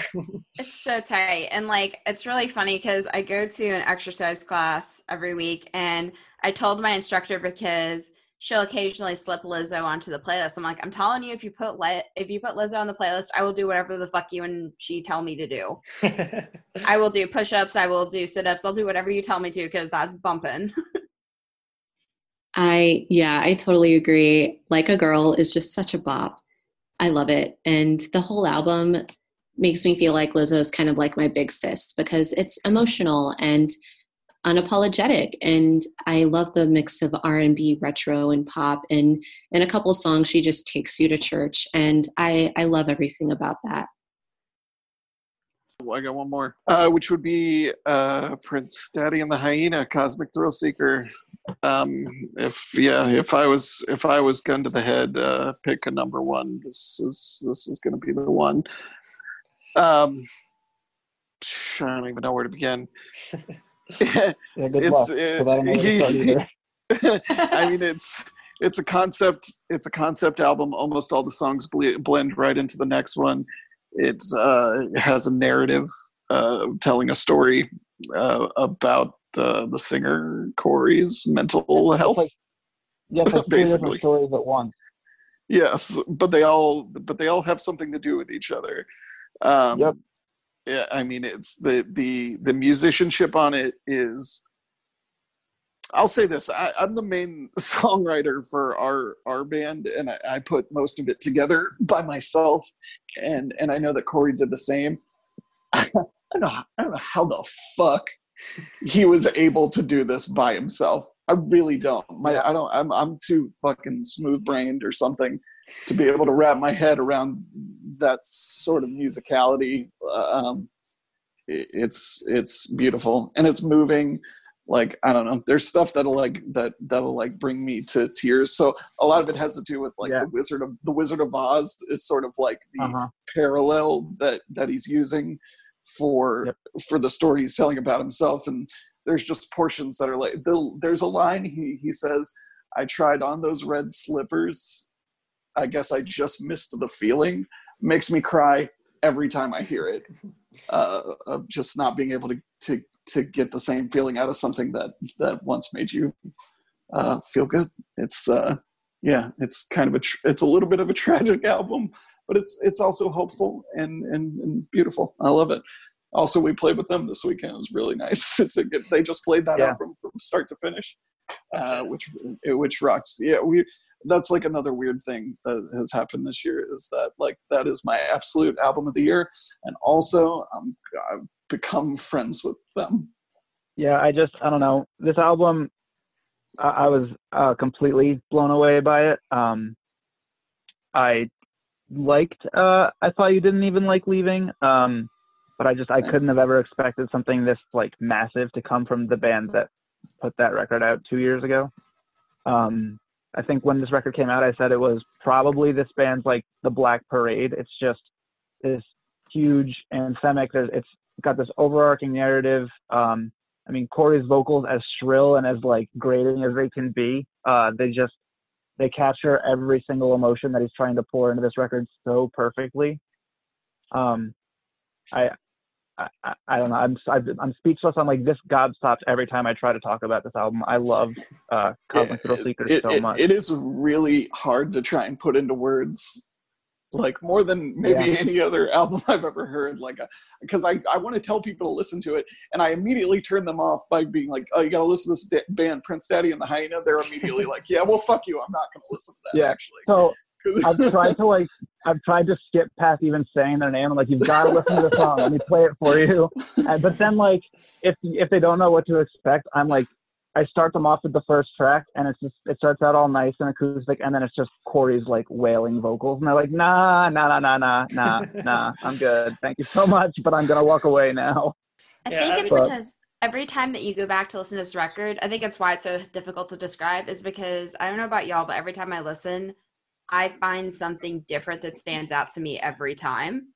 Whether it's a different lyric or a different, just like the way the songs are structured, a certain riff or hook or whatever. It's just like every time there is something different that ropes me in. And I think that just goes to show how much variety and that was just packed into each song, because as it was kind of mentioned earlier, like, you know, every song is a story within a story, and we have these themes of like, you know, it being tied to Wizard of Oz and everything. So you're thinking about consciously like, okay, this is like a pretty critical piece of like literature and film and like in pop culture, right? So you're taking it through that lens, but then you go again on another ride on Cosmic Thrill Seekers, and then you're thinking about maybe a specific like part of the heart or whatever and how that ties into something. And then I think the best way I can describe my feeling toward this record, and I tweeted this whenever the record came out, I'm like, I'm pretty sure that Cosmic Thrill Seekers feels like doing the Kessel Run during Solo. Oh my God, yeah, absolutely. Because you're like high energy, high emotion, you're fucking feeling everything, you're reacting, and sometimes it's unconscious, you're just doing it, and it's the biggest thrill you'll ever experience. And it's that the best way I can describe my feelings toward this record. Yeah, I think this was the worst I've ever been, was like an embargo. Like I got sent the record a month and a half early, and Jamie was like, please don't talk about it. And then maybe 2 days later, I was tweeting about how much I loved the record. I just could not contain myself. I love how much people love it. It doesn't quite click with me, but I love how much people love it. That was the best political answer I've ever heard, Scott. Yeah. Yeah, I'm not. I don't really vibe with the record, but I think the reaction to it is kind of hard to ignore, and I really just, like you said, I love how people love it. It's really good to see how people have such a connection with music, and it's always really nice to see that. Okay, so my number one was Origami Angel's debut album, Somewhere City.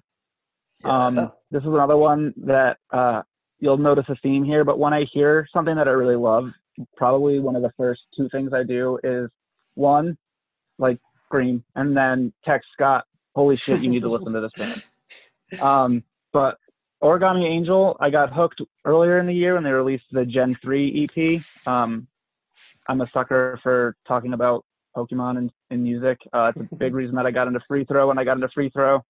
And then Somewhere City, this album absolutely just fucking shreds. Like, there's no reason, or I can't even picture how a band of just two people made an album that sounds this huge. And then, I mean, it's just so aggressively in your face with self-love and positivity that it's hard to ignore. The songwriting's incredible. Fucking shreds. I could listen to this nonstop all the time. Yeah, I mean, same. Same on everything. Dr. Hoomst and Find Your Throne are tracks of the year, without a doubt. Find Your Throne's incredible. And I mean, what a fucking year they've had with the Holy Split, Gen 3, and Somewhere City. And just like fucking so many people are members of the Gami gang, and I love to see it. Yeah, it's so good. It's so good. It is laughably good. If this album, like, here's the thing, is like, I'm old, and it still resonates with me. But if this came out when I was 15 or 16, I would have a fucking Origami Angel tattoo. I know it. I've been contemplating getting the Somewhere City sign tattooed on me. Okay, then I guess it's time for me to make Casey blush a little bit. Oh boy. Because With Time by Virginity was certainly my comfort album of the year. I've been saying it pretty much since I first listened to it, since Joel texted me and told me to listen to it. And I don't know. It's just so good to me. I feel like, I don't know, it's something that I can continuously came back to. It's, the perfect, like, quick listen, half an hour, right about half an hour. I mean, I love the music, like the way it's like the perfect kind of like pop punk with an edge, like exactly what I was looking for. Hints of stuff like Motion City Soundtrack that I feel like can't even pinpoint exactly where that would be, but I get like big the Swellers vibes from this album, so for sure. And I mean, the rallying cry of the album, every day I'm a little bit better, even if it's hard to tell, though it sometimes feels like an uphill battle, I'd rather fight than live in hell, is just, it's perfect. It's one of my favorite lyrics of the year. So congrats to Casey. Yeah, that album sucks, bro. No, thanks. I really appreciate it. I know both of you guys have been very vocal about it, and I appreciate that. Very weird thing for anybody to have listened to it. I didn't think anyone was going to, and then a bunch of people did, and I'm glad people like it, and it's rad. I have too much insight into it. I'm very thankful that I saw early in the year, Retirement Party Avery from Retirement Party, it might have been on her Twitter. She tweeted what are some good albums that came out this year, and I saw you respond to that from the Virginity Twitter. It was the day it came out. And immediately sent it to Scott. So and we have since become friends with Avery. When they came through Florida, they crashed at my house, and we're gonna play with them next year. It's cool. And all these people you say you're going to be playing with next year are going to come to Connecticut, right? Yeah, totally. But yeah, I do want to say thanks to you guys, especially. You guys have been spreading the word, and that's really nice. And I'm glad that anybody connected with it at all. I hope it speaks to everybody that has issues with their mental health and toxic masculinity. I'd say were probably the two biggest themes of the record, and I'm glad people liked it. For sure. So does anyone have anything left on their list? I got one. Okay, cool. Okay, want me to just go for it? Yeah. Awesome. So the last one I have on my list is Withdraw by Fresh. They're this really awesome band out of the UK who kind of crept onto my Twitter feed over the summer because a lot of bands that I really like Expert Timing and Slingshot Dakota, also really good points of reference for this band's kind of sound a little bit.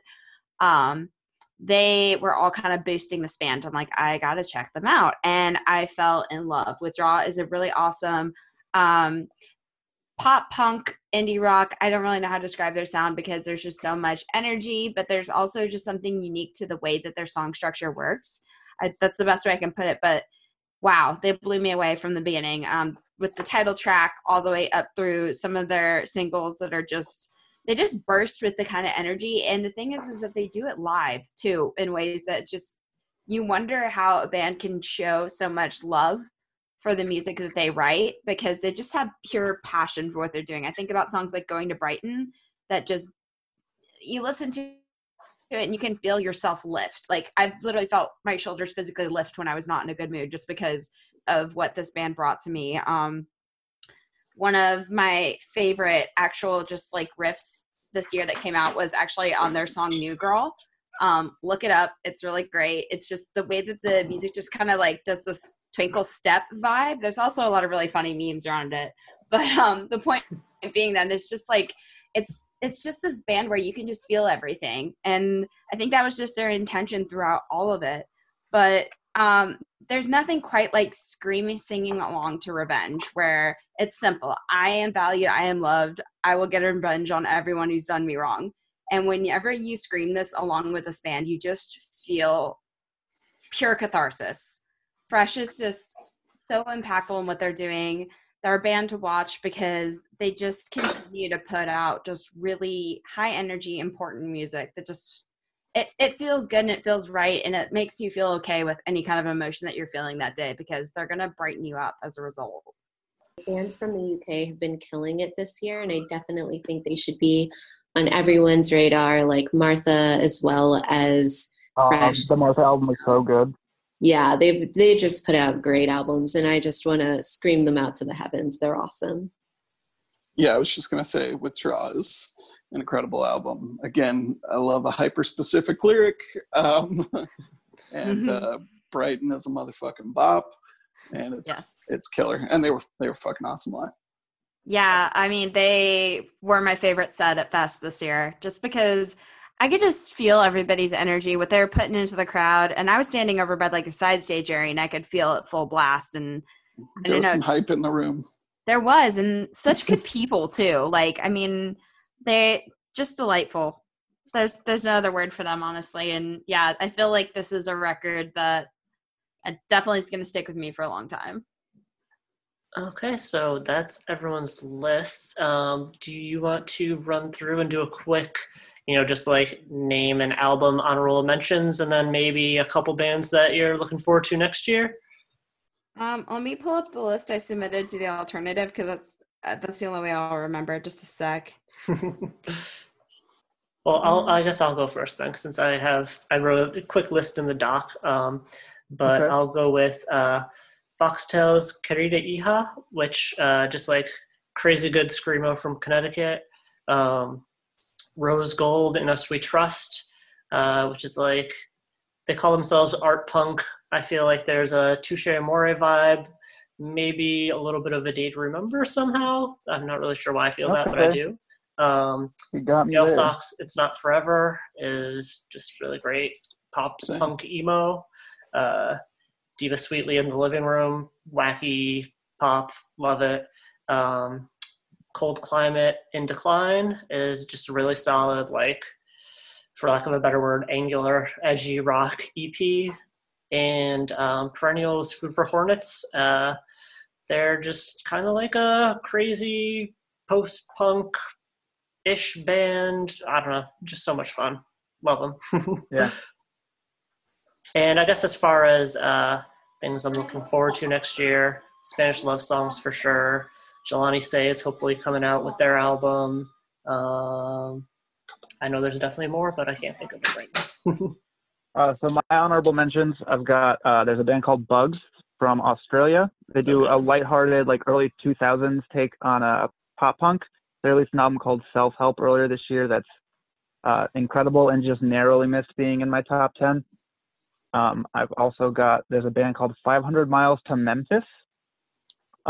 They do this shouldn't work, but definitely does blend of bluegrass and pop punk that I can't get enough of. They released an album called Blessed Be the Damned on Paper and Plastic in February, but it just hit streaming services back in October. Webbed Wing released an album called Bike Ride Across the Moon. If you like what Heart Attack Man's doing, you're going to like what Webbed Wing is doing. It's Taylor from Super Heaven, his new band. I've also got Big Nothing. They put an album out called Chris this year. It's so good. Yeah. What an incredible record. Again, this just narrowly missed being in the top 10. I've listened to it a ton this year. The dual vocals are just incredible. And then I've got the band Camino's Try Hard EP, big pop songs that I can't stop listening to, just like undeniably hooky stuff. And I already talked about Northbound Soul Kiss, perfect record start to finish. Very excited to dig more into that one as we close out the year. Bands I'm looking forward to for next year.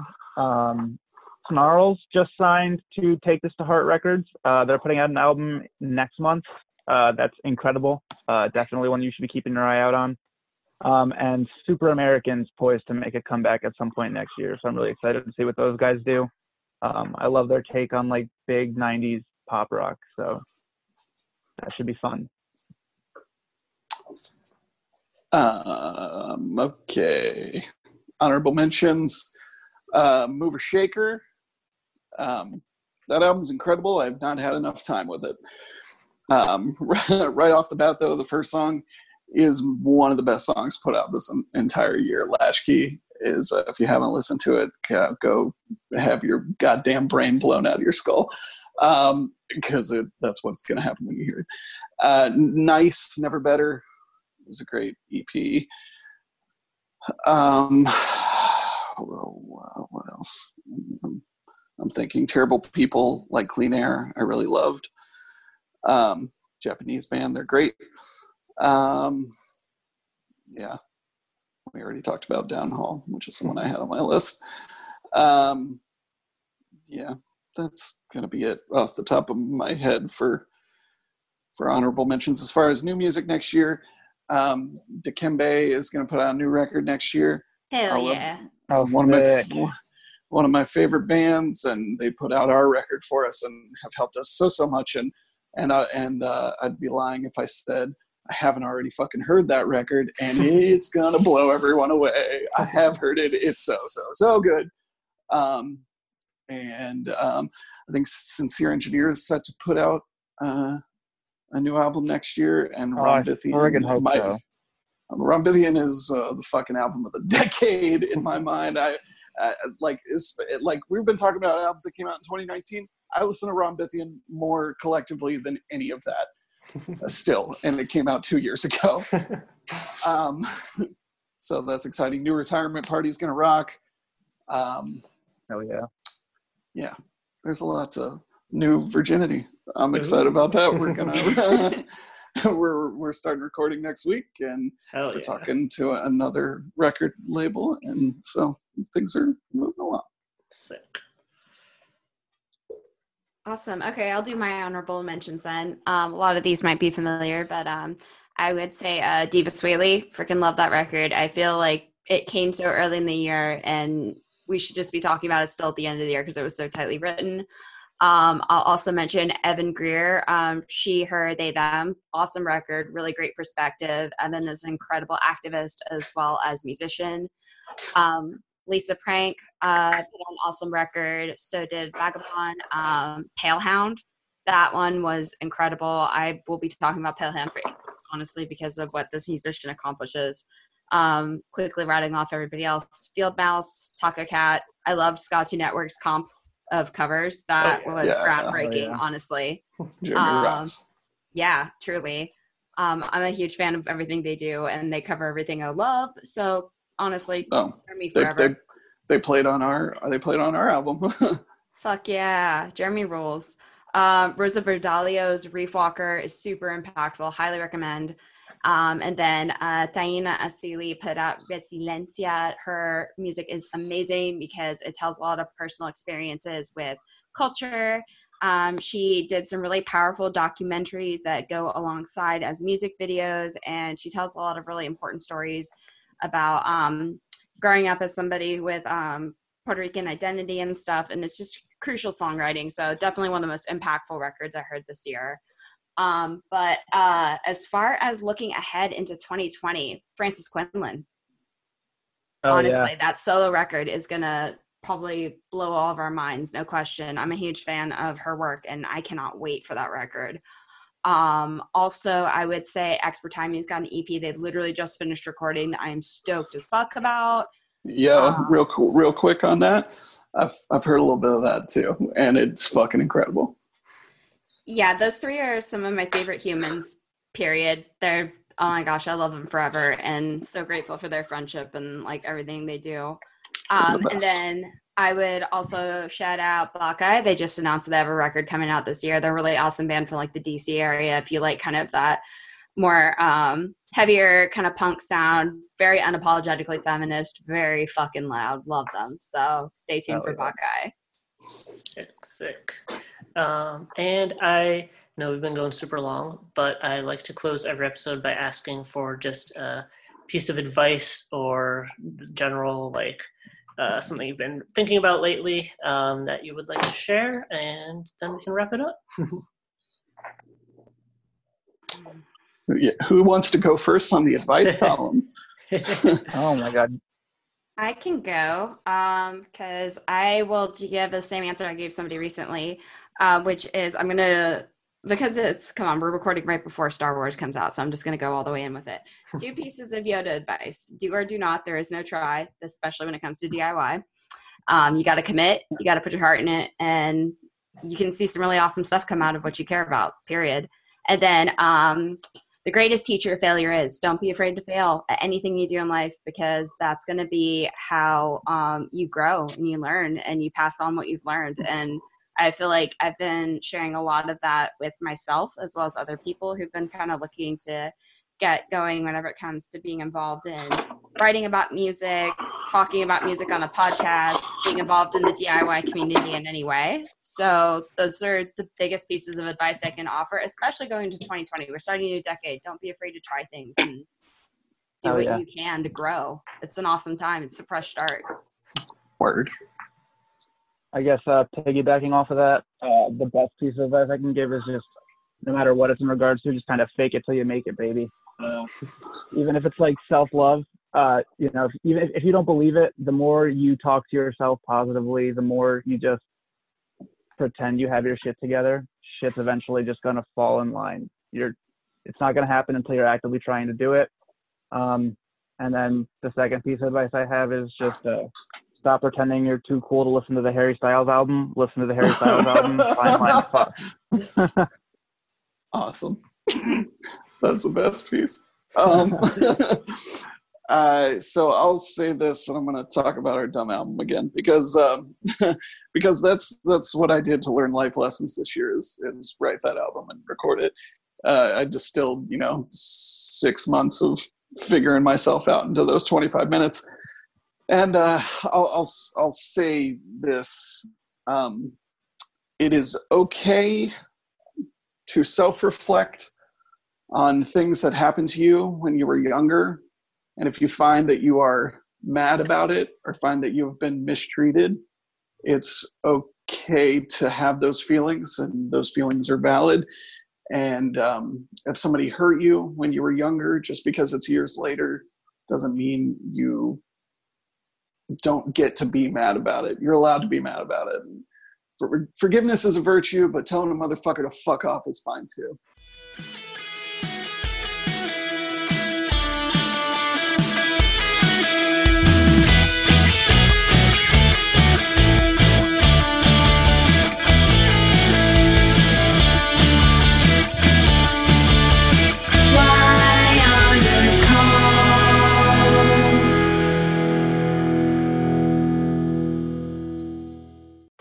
Bowie, Dylan, Marley. You've heard the names and maybe you've heard their songs, but what about the stories behind the records that made titans of music like these so universally loved and important? Join me, Josh Adam Myers, host of The 500, as each week I go through a different album from Rolling Stone magazine's 500 Greatest Albums list from 2012 with an incredible lineup of comedians, actors, and musicians talking about how the music has impacted their lives. New episodes of The 500 come out every Wednesday. Listen now wherever you get your podcasts.